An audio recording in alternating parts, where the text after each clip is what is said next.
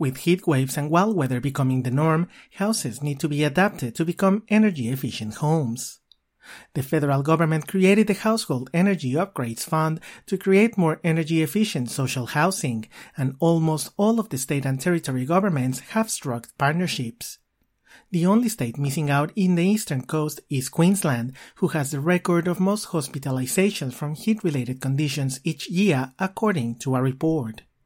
I asked renewable campaigner at the Queensland Conservation Council, Stephanie Gray, what the report entails. So the federal government has a $300 million scheme, and it's partnering with the state governments to deliver upgrades to social housing.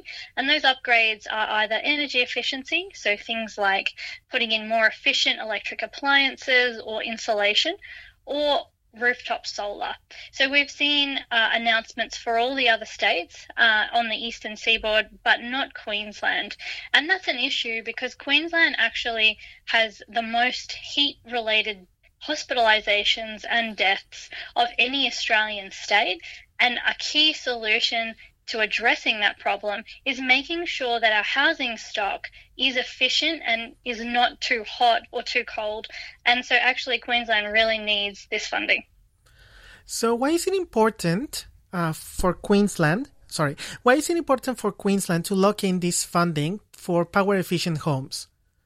Yeah, so Queensland, as I mentioned, has the highest amount of hospitalizations and death related to heat waves.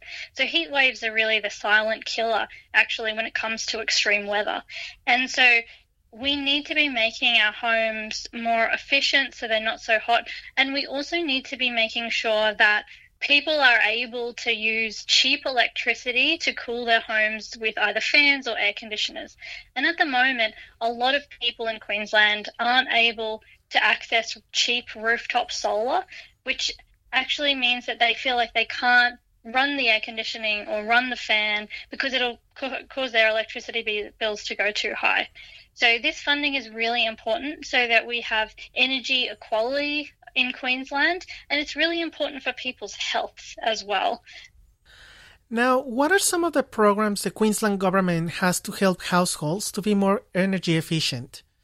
So the Queensland government last year announced a electric efficient appliance rebate. So people were able to get a rebate for buying more efficient appliances, which would then over time help reduce their electricity costs.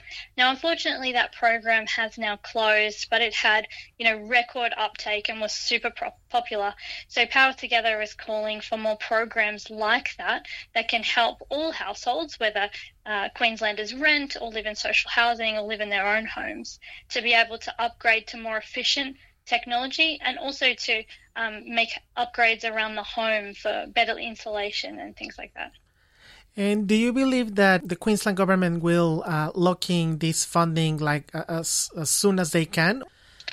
We really want to see the Queensland government work with the federal government to lock in an agreement as soon as possible so that this funding is available to Queenslanders as soon as possible.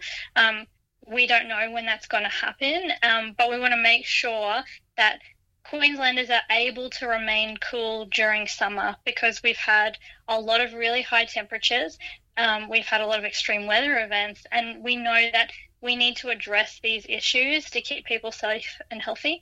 And we know also that climate change is only going to make these things more frequent and more severe, more heat waves and more extreme weather events. So we really need to get on the front foot and make sure that Queenslanders are protected. And now, you were mentioning the analysis showed that almost all the eastern states have this agreement. Do we know more about the other states like South Australia, WA, NT, etc.? Yeah, so most of them have done different funding agreements where the states put in a pool of money and so do the federal governments.